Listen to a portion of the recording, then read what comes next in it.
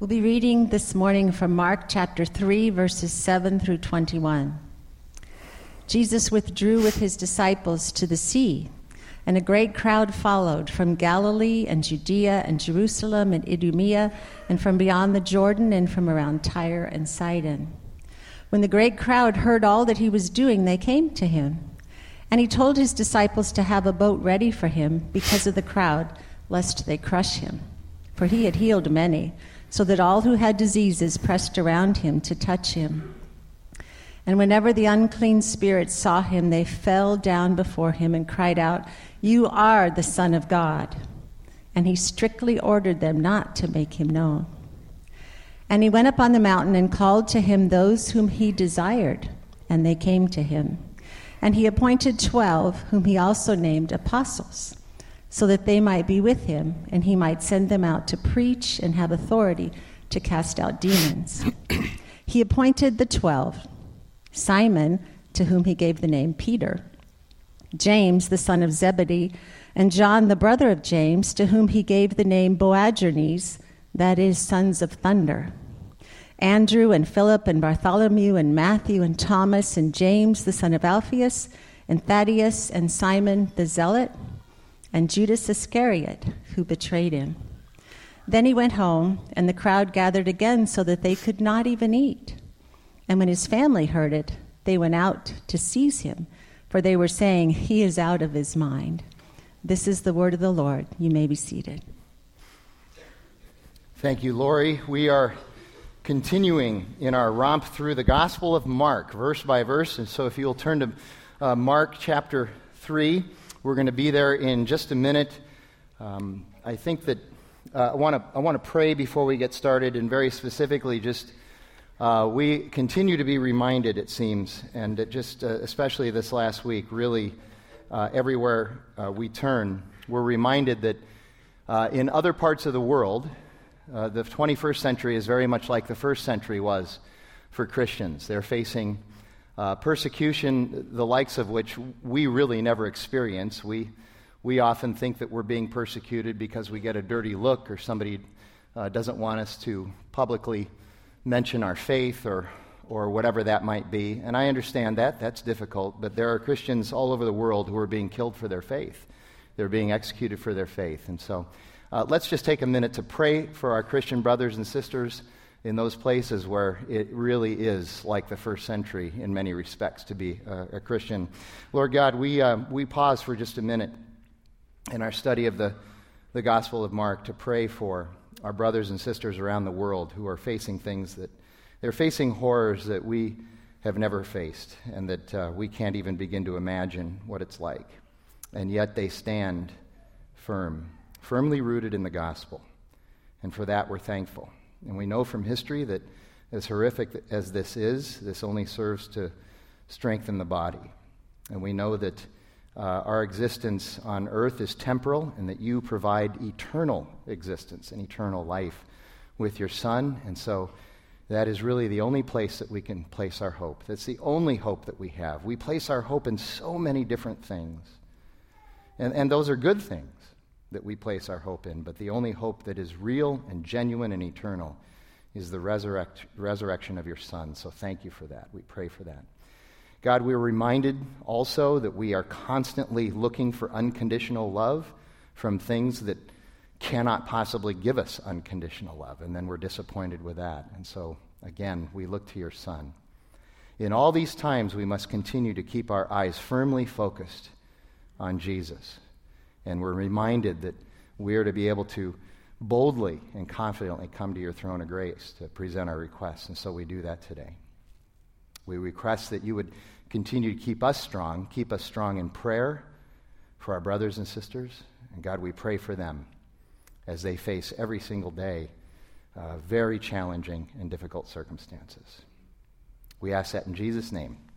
Amen. Well, we continue, like I said, in the book of Mark, and last week we ended what scholars have called the conflict texts in Mark. These are the little pericopes between Mark chapter 2, verse 1, and Mark chapter 3, verse 6, where Jesus and the professional religious people have these verbal sparrings. And it ends in verse 6 of chapter 3 with the most unlikely of partnerships, the Herodians and the Pharisees getting together to plot the destruction of Jesus. And so now we enter into these 3 paragraphs today, which some people would call summary paragraphs in the book of Mark. And it's true, they are summary in their content, but don't let that fool you in terms of the depth of the material that we can also find here in these paragraphs. There's a lot of really important stuff. And we would say this about these 3 paragraphs, that the big idea today that we're going to be looking at is that Jesus gathers and sends his people. Jesus gathers and sends his people. That's our big idea. I will tell you that that is the truth. That is the big idea, and I like that. But I like putting it a little bit different way. I think there's a way that we can get a little bit deeper in the meaning of what's happening in these 3 paragraphs. And so I would say it like this. It's a little bit more wordy, but I'm a wordy guy, so I like it like this.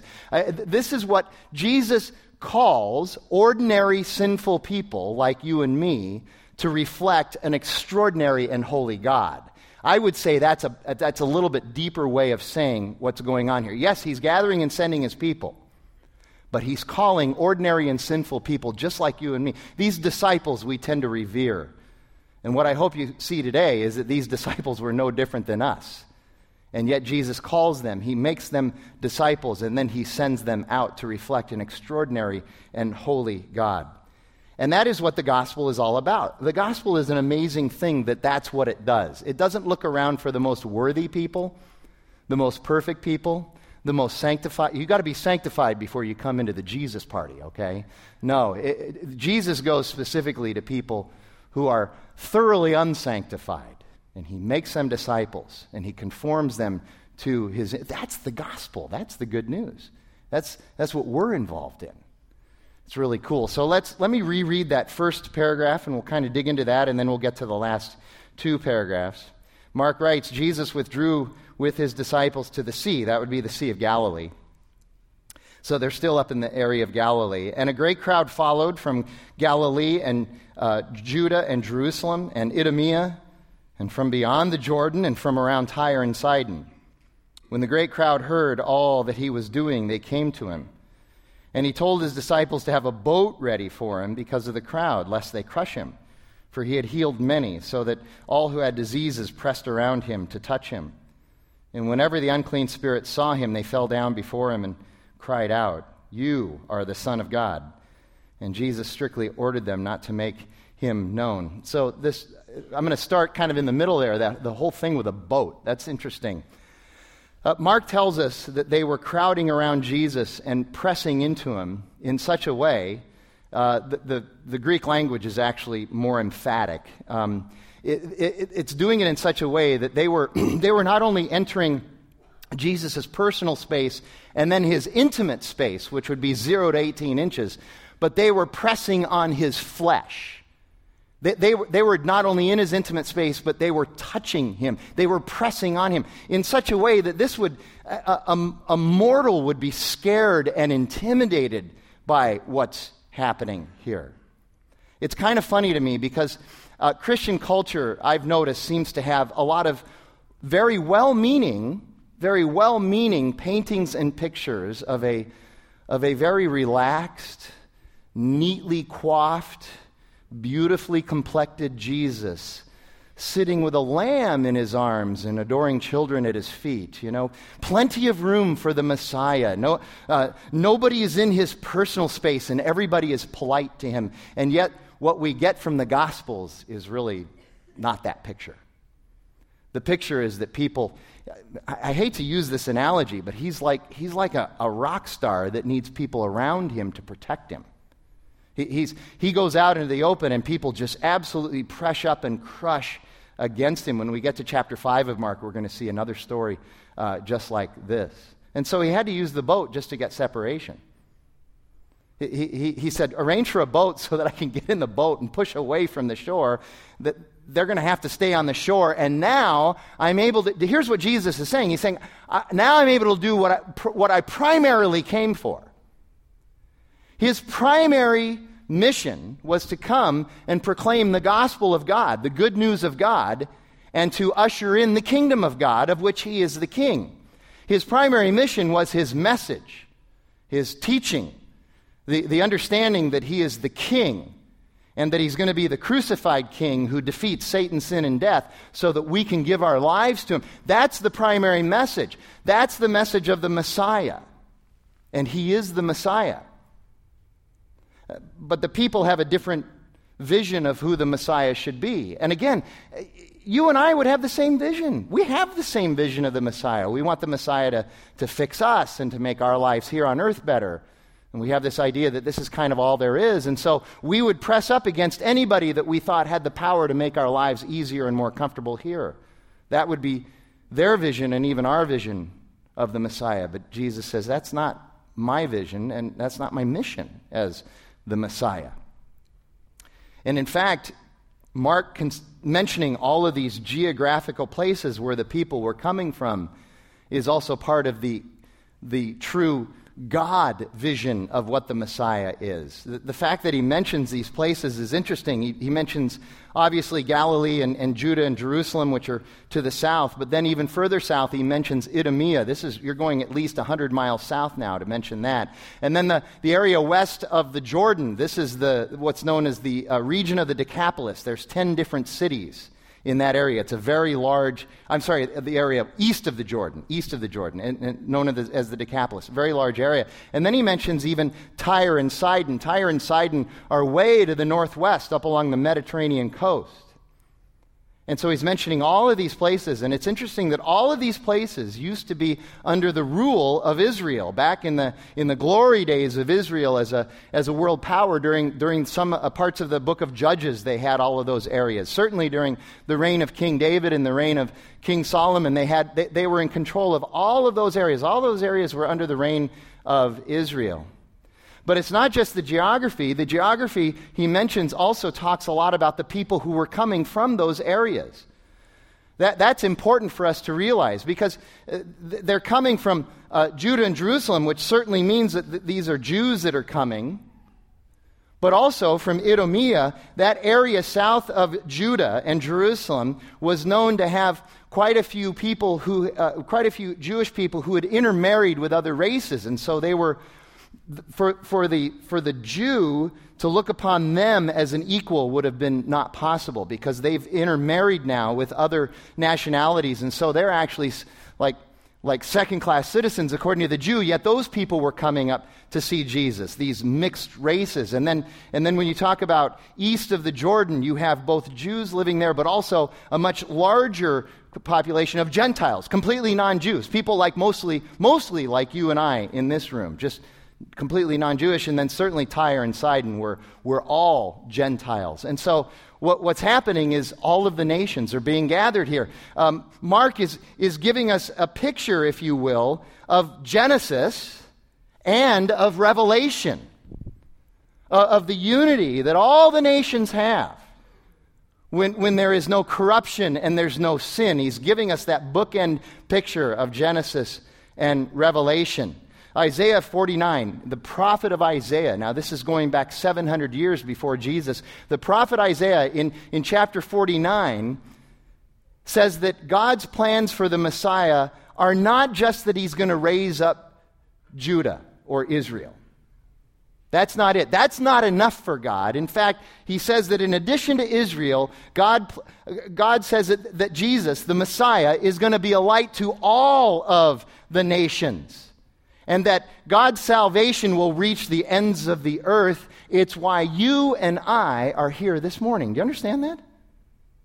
There's the Messiah more than 2,000 years ago. That's why we're here. But even Isaiah, 2,800 years ago, was saying, essentially, we would be here, worshiping the Messiah. And again, in this passage, we're also reminded of Jesus' authority. His authority. Listen, it's great that Jesus loves us. It's one. Can I get an amen, Jesus? Okay. But here's what I want you to see. If he loves us without any authority or power, it's just another person who loves us. What makes his love so special is the authority and the power that he has. He's the king. He's the Son of God. He's divine. And we see this in this, Mark describing yet another interaction or series of interactions with the people with the unclean spirits, the people who have a demon. And it says that the demons saw Jesus and they fell before him. And the language there is really important to understand. The word that's translated saw there is not the basic everyday Greek word for see or to just glance at. It's not blepo, it's theorein. Theorein is a deeper word that means to see and to fix on and to fully understand and comprehend what you see. So these unclean spirits fully understand and comprehend who Jesus is. He's the Son of God. They proclaim that, and the authority and the power that he has. He is Lord, he's God, he's creator, he has complete authority. And so they fall before him. It's an acknowledgement of authority. And literally that Greek word means to prostrate self in homage to a superior. So the unclean spirits knew who Jesus was. They even believed that he was God. But this is really interesting and kind of even a little bit tricky for some. They believed he was the Son of God, but they didn't have a belief that gave them salvation. James chapter 2, verse 19 says that the demons believe in God and they shudder. There's a belief in God once you finally realize who God is that isn't salvific. You're not placing your faith in him. You're not giving your life to him. You just suddenly realize, oh yeah, he is God. I'm still not interested, but oh yes, he's God. And that is going to frighten you. And it would frighten me too. To have the realization that God is very real and he's holy and I'm not, and still I'm going to walk away, that should still frighten us. And that's the situation the demons are in. But the person who believes in a saving way, that person is now going to start to bear fruit. That person is going to, as Romans says, start to conform to the image of Jesus Christ. You're going to become more and more like him. There's going to be transformation, Romans 12 says. The word literally is metamorpheo. Your life you'll change from, the what is it, a cocoon or what you're going to become a butterfly. Oh, that's really goofy language. But you get what I'm saying. You're going to change. You're going to change. Some people say it this way. Do you believe in God or do you believe God? A lot of people believe in God. They believe in the concept of God. They might say that God is real. But do you believe him? Do you believe Jesus' claim to authority and that he's the Son of God, and that he's the resurrected Son, and that he will give you life and give it to you abundantly? There's a difference between believing in God and believing God. The demons believed in God, but they didn't believe in a saving way. And here we have again another passage where Jesus keeps the evil spirits from talking. Why is this? I mean, they bowed down to him. But even though they would bow down to him and they would speak, I guess you could say they would speak truth about who Jesus is, they'll be doing it with evil intentions, and the perception of Jesus sort of being lined up with evil spirits is going to create a lot of confusion and misunderstanding. So Jesus says you can't do that. We need to understand there is no compatibility between Jesus and demons, none whatsoever. Light always casts out darkness. Light and darkness cannot coexist in any way, shape, or form, and light always wins. Light always casts out darkness. So instead, Jesus calls his people. As flawed as we are, he calls his people to represent him, because he's the one who enables us and empowers us. And again, we see that Jesus is healing people, physical healing, and you and I desire healing too. I'm 56 and I'm a runner, and I got all kinds of physical issues, just like any distance runner has. I heard the other day, Mark was telling me, physical therapist's favorite patient is a distance runner because they never quit, they never give up, no matter how awful their body turns out. They just keep running. And I wish I were younger and I could run the way I used to, but sin corrupted everything, and my body is corrupt. And as I've said this before, gravity's going to win. I'm going to bag, sag, and drag. There's nothing else I can do about it. You know what I mean? And I would like everything about me physically healed on this earth. I would like that. And I know that for many of you, you have problems way bigger than just a guy who wants to run. You have really serious problems, chronic problems. And you would like healing too. And you look at these stories and say, why not me?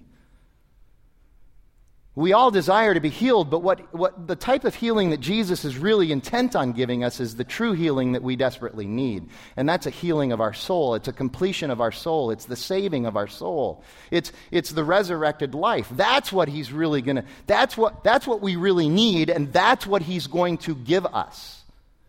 And we should rejoice and be glad in that. He heals these people not so that that's the end of the story. He heals these people in order to let them know the kingdom of God is being ushered in. It's a sign of the kingdom of God. It's a foretaste of what the new Jerusalem is going to be like. It's a way of saying, I'm the king, you need to look at me. It doesn't stop with your physical healing. There's something bigger and better. So the healings that he does, since he doesn't do them for everybody, amen, they're merely a foretaste of the truth that's coming, and they're pointing everybody to him, which is where we should be pointed today, even. That's what's happening here. And then we get to these last two paragraphs. Let me reread those too. And so then he, Jesus, went up on the mountain and called to him those whom he desired, and they came to him. And he appointed 12, whom he also named apostles, so that they might be with him, and he might send them out to preach and have authority to cast out demons. And he appointed the 12, Simon, to whom he gave the name Peter, James, the son of Zebedee, and John, John, the brother of James, to whom he gave the name Boanerges, that is, sons of thunder, Andrew and Philip and Bartholomew, and Matthew, Thomas, and James, the son of Alphaeus, and Thaddeus, and Simon the Zealot, and Judas Iscariot, who betrayed him. It's a nice little historical note for Judas. Then he went home, and the crowd gathered again so that they could not even eat. And when his family heard it, they went out to seize him, for they were saying, he is out of his mind. Now, the major themes so far in Mark have been these: God's good news and the kingdom of God, the proclamation of the gospel and the kingdom of God. That's the first major theme. That's throughout this book. The second major theme is that Jesus is the king of this coming kingdom. He is the divine Son of God who has all authority. And now we get introduced to a third major theme, which you're going to see played out throughout much of the rest of this book, and especially strong in Mark chapter 8, and that is that following Jesus is important. That's what a Christian is. It's somebody who follows Jesus. We give our lives to him, we are with him, not for him, and we follow him. And again, we see at the beginning of these two paragraphs that he went up on a mountain. And that mountain is that real high, rugged, difficult mountain to the west of the Sea of Galilee. And again, they went up there to gain separation from the people. They were withdrawing. Listen, I'm all for community and relationships. You know that we preach that, and we want you to be in an RC, or redemption community, and we need to be in relationships, and all of that is important. But also there's something to be said for times of solitude when we need to just get away, right? We need that occasionally. Not all the time, but we do need that occasionally. So they're retreating. And this list of the apostles or the disciples, always starts with Peter, James, and John. You look at the other Gospels, it always starts with Peter, James, and John. They were the big three. They were the inner circle, and then there was the core of the rest of them that included the other 9. And Jesus gives them nicknames, in a sense. Peter, in Greek, literally means rock, and then he gives it James and John this sons of thunder nickname. In the Greek, it's actually a little bit trickier. It literally means thunder and lightning. So this is a little bit cheesy, but it's like Jesus and his boys, rock, thunder, and lightning. You know what I mean? It sounds a little bit like a television show, but there's an emphasis placed on the names. In the Bible, throughout the Bible, you see that we get a lot of interpretations of names, that there's something going on with names. Now, in the rest of this these two paragraphs, because of the language and grammar, we're going to spend some time here because it's critical to our understanding of what it means to follow or be a follower of Jesus. There's some stuff going on here in the original language that we need to pull out of here. And so we'll start here. It says that he appointed 12. He appointed 12. Literally, the Greek says he made or he created 12 disciples. That's literally what the Greek says. And one of the things that we need to see here is that Jesus is not merely improving the status of these men, although that happened. It's true. Their status was improved. They're part of this yoke of this important, influential rabbi now. That's part of what happened, but that's not really all that happened. In fact, the most important thing that happened is that he brought them into existence as his disciples. They were mere mortals prior to that. He made the 12. In other words, they could not be disciples without Jesus, his calling, and his specific enabling in them, his power and authority in their lives.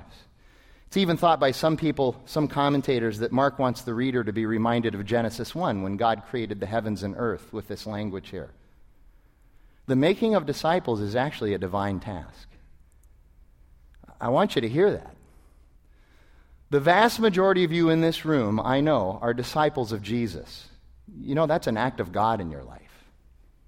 That's God working in your life. That's the Lord showing favor in your life.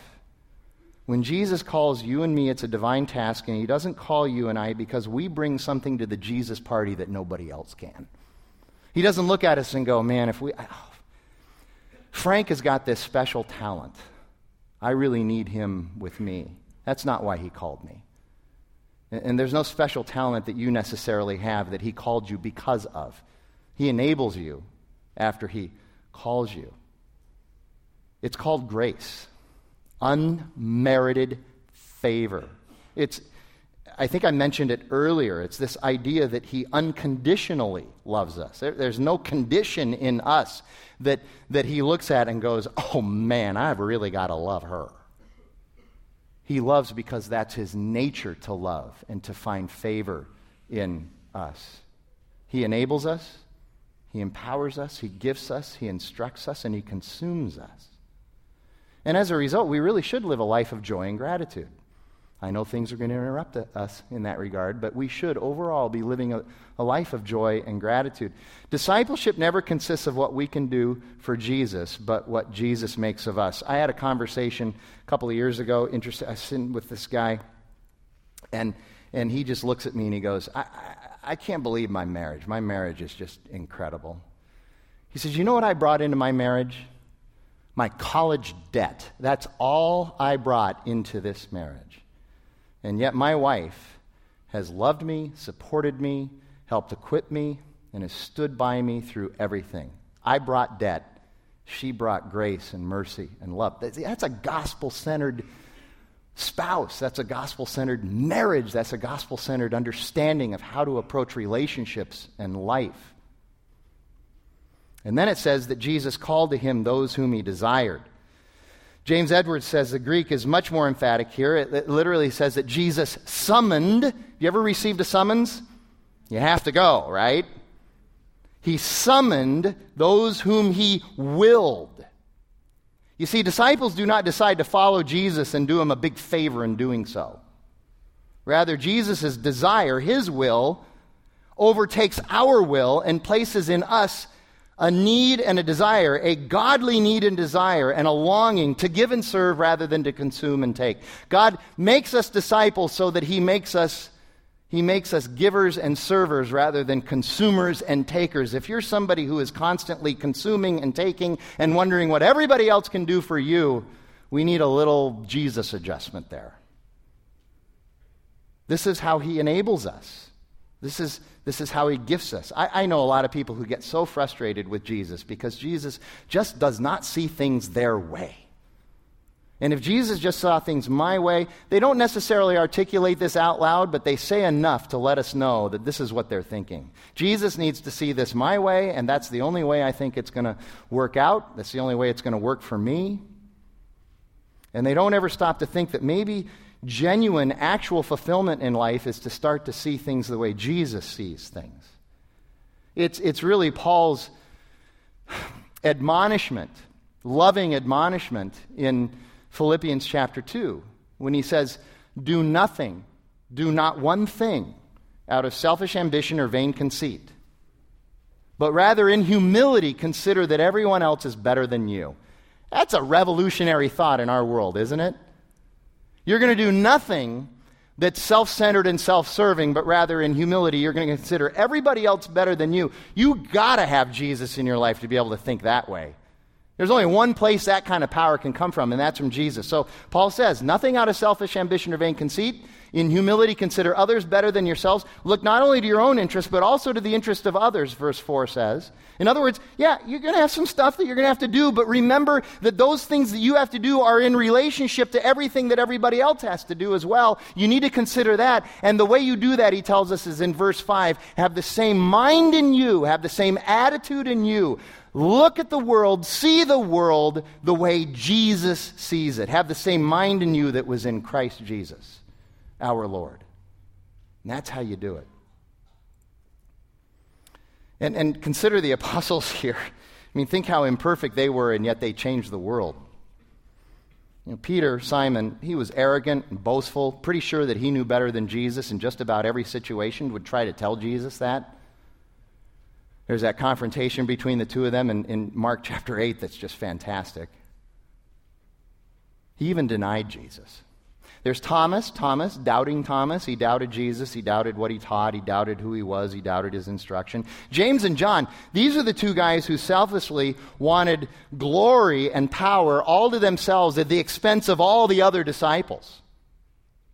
You know that story. It's in a few of the Gospels as well. And Jesus just shakes his head and says, you guys don't get it. You know? James and John, you know, there's no I in team. I can't really imagine Jesus saying that, but I said it.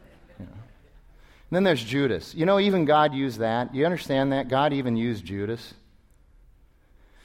One of the ways he uses Judas is to show the contrast between Peter, who eventually gets it and does respond, and Judas, who Jesus responds, Peter responds in repentance, Judas responds in guilt and shame.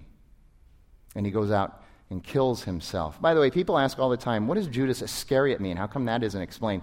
Well, there's some thought. There was a town near there called Kerioth, and so people thought that maybe it was just a play on that he was from Kerioth, so Judas Iscariot.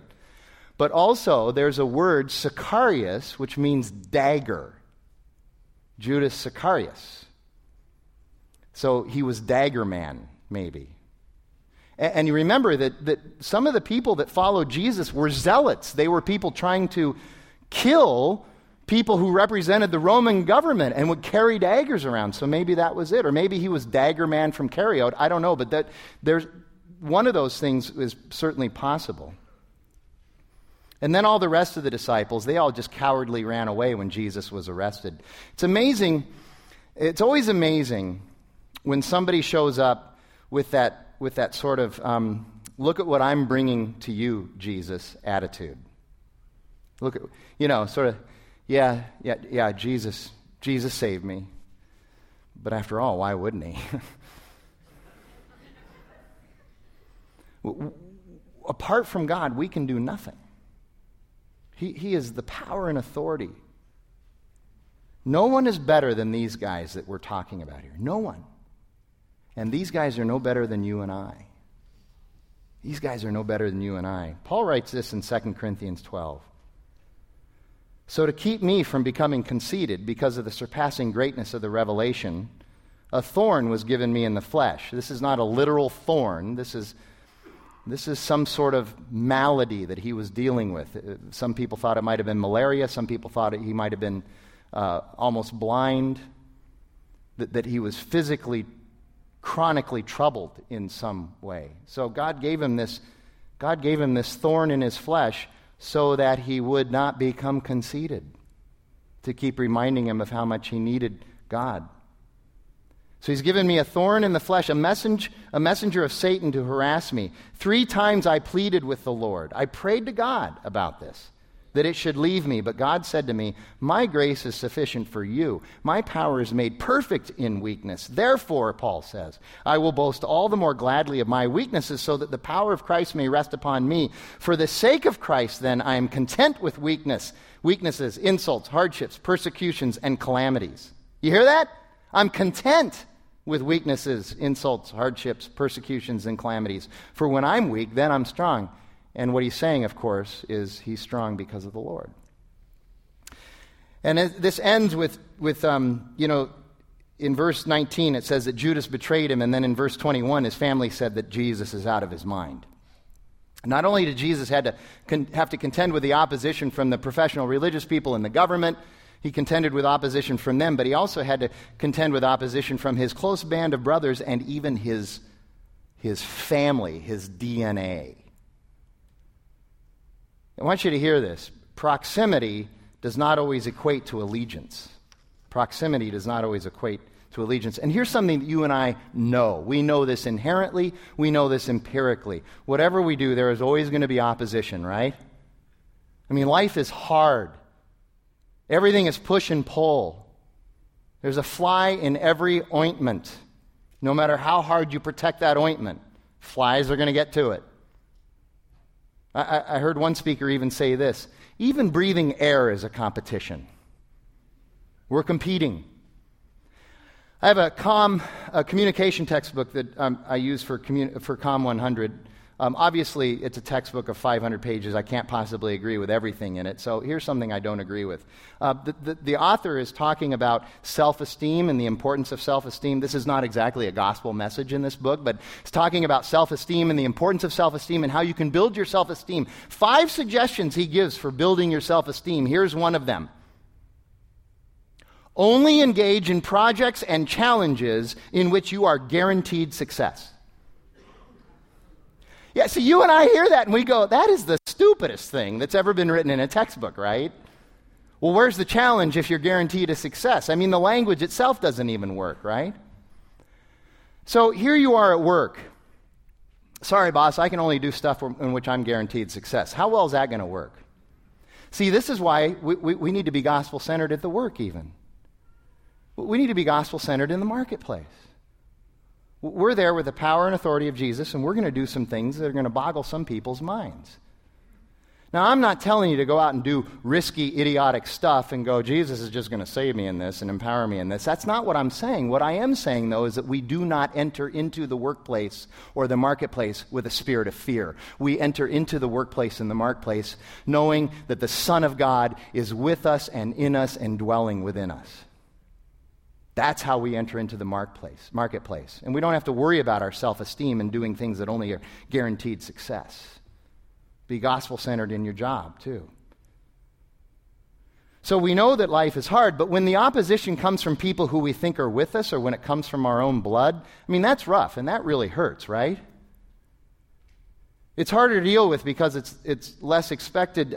We plant a lot of churches at Redemption, and we always tell the church, the planting pastors, that this is just true, that 50% of the core people who go out with the church plant, 50%, half of them, who go out enthusiastically and triumphantly from the very beginning, they're sent out. 50% of them, after 6 months of the church plant, will not be at that church any longer. Just count on it. The people that started at Peoria, and they're already starting to siphon off many of them. That's just human nature. It's the struggle that we have with people. And not only that, within the first 6 months, a key leader in a church plant will rebel against the planting pastor in such a way that it requires church discipline. This is the way people are. Some people think, I'd love to get a job in the church where all those Christian people are. It must not be very hard there.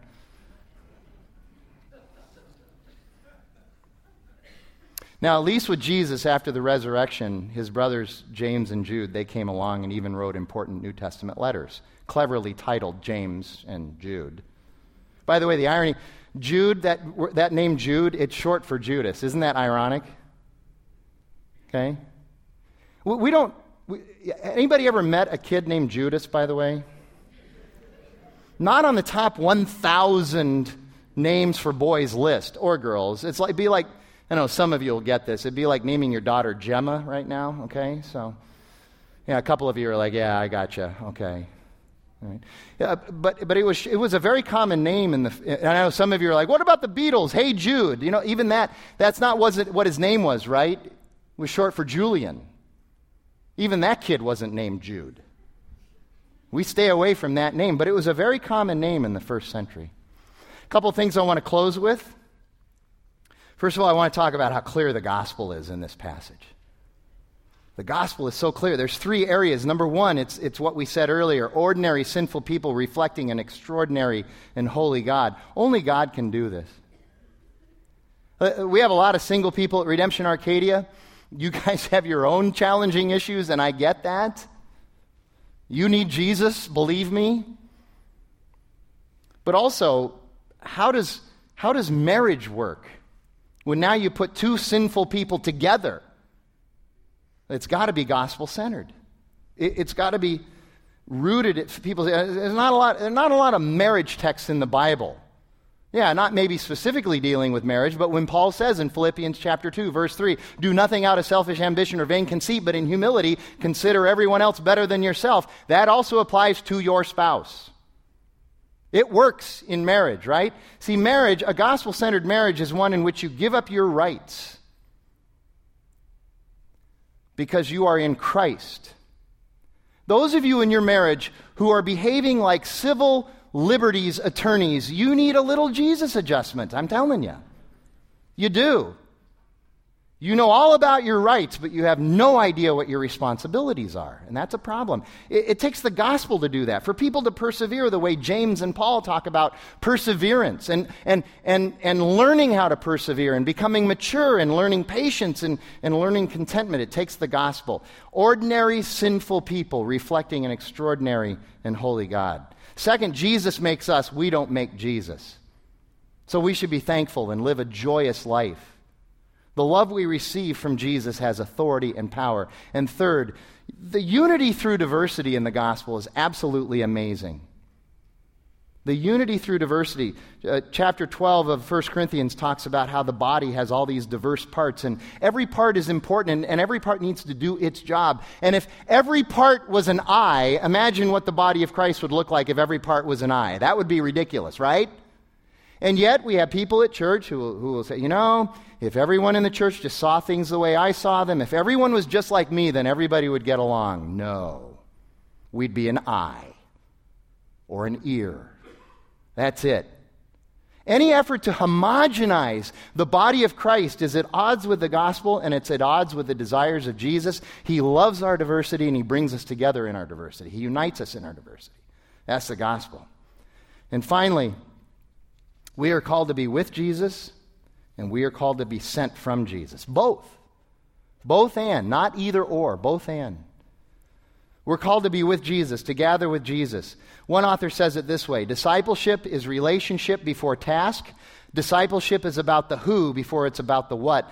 Sean Myers, when he was sent out to Peoria during the weeks before they actually opened, he was out there working, and he got contacted by a guy who said, I want to help you with your church plant and everything, and let's meet for coffee. And they met for coffee, and Sean was listening to him, and Sean said, well, that's great, and all that all sounds fine, but here's what we need you to do. We need you to start attending the church when we open. We need to develop a relationship first, and then we'll see how we can utilize some of your leadership. And the guy literally said to him, I'm not interested in attending your church, just helping to lead your people. Hey, become a pastor. You'll get stories like this. People are odd. I'm telling you. This guy wanted all authority and power, but absolutely no skin in the game. We got to put some skin in the game.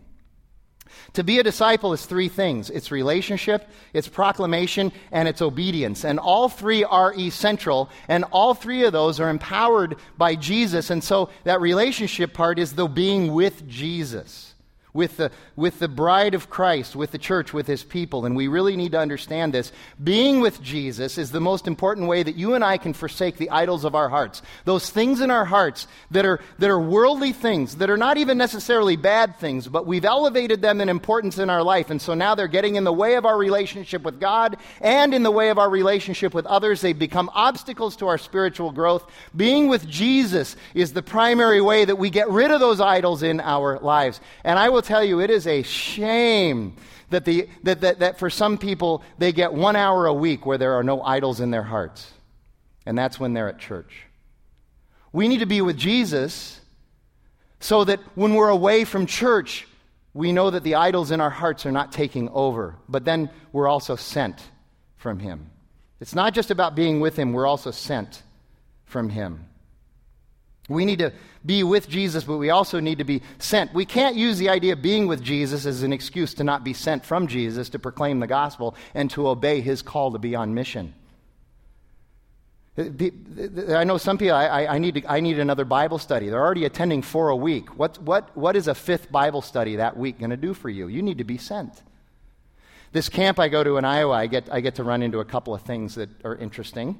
There was one church, I run into a lot of church leaders there. There was one church, the leader was so frustrated, their church had been praying for 5 years about whether or not they should go out and serve their community. He's like, really? We should pray for 5 minutes about that and then go. Okay? And then another church, they lost their pastor. And the guy says to me, he says, well, we're not really going to call another pastor for a couple of years because we really just need to figure out who we are as a church first. And I just, sometimes, this might surprise you. Sometimes I say things without thinking, okay? But, I just said, you don't need to do that for 2 years. You can do that for like 40 seconds. Here it is. Your job is to make disciples, proclaim the gospel, love God, and love people. That's what the Bible says. That's who you are as a church. Now let's do it. Maybe. And they're at a Bible camp, y'all. They're paying money to be on vacation at a Bible camp. See, we need to be sent from Jesus, not just with him. It's even part of our liturgy here at Redemption Church. Do you understand?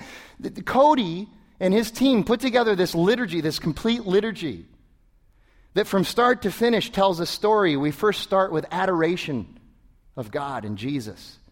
And then we confess our sins. We come and we humbly admit where we've fallen short. And then we give thanks for the salvation that we have in it. And then we hear the proclamation of the gospel. And then we commune with God through communion, which we're going to do in just a minute. And then we are sent. He sends us every morning.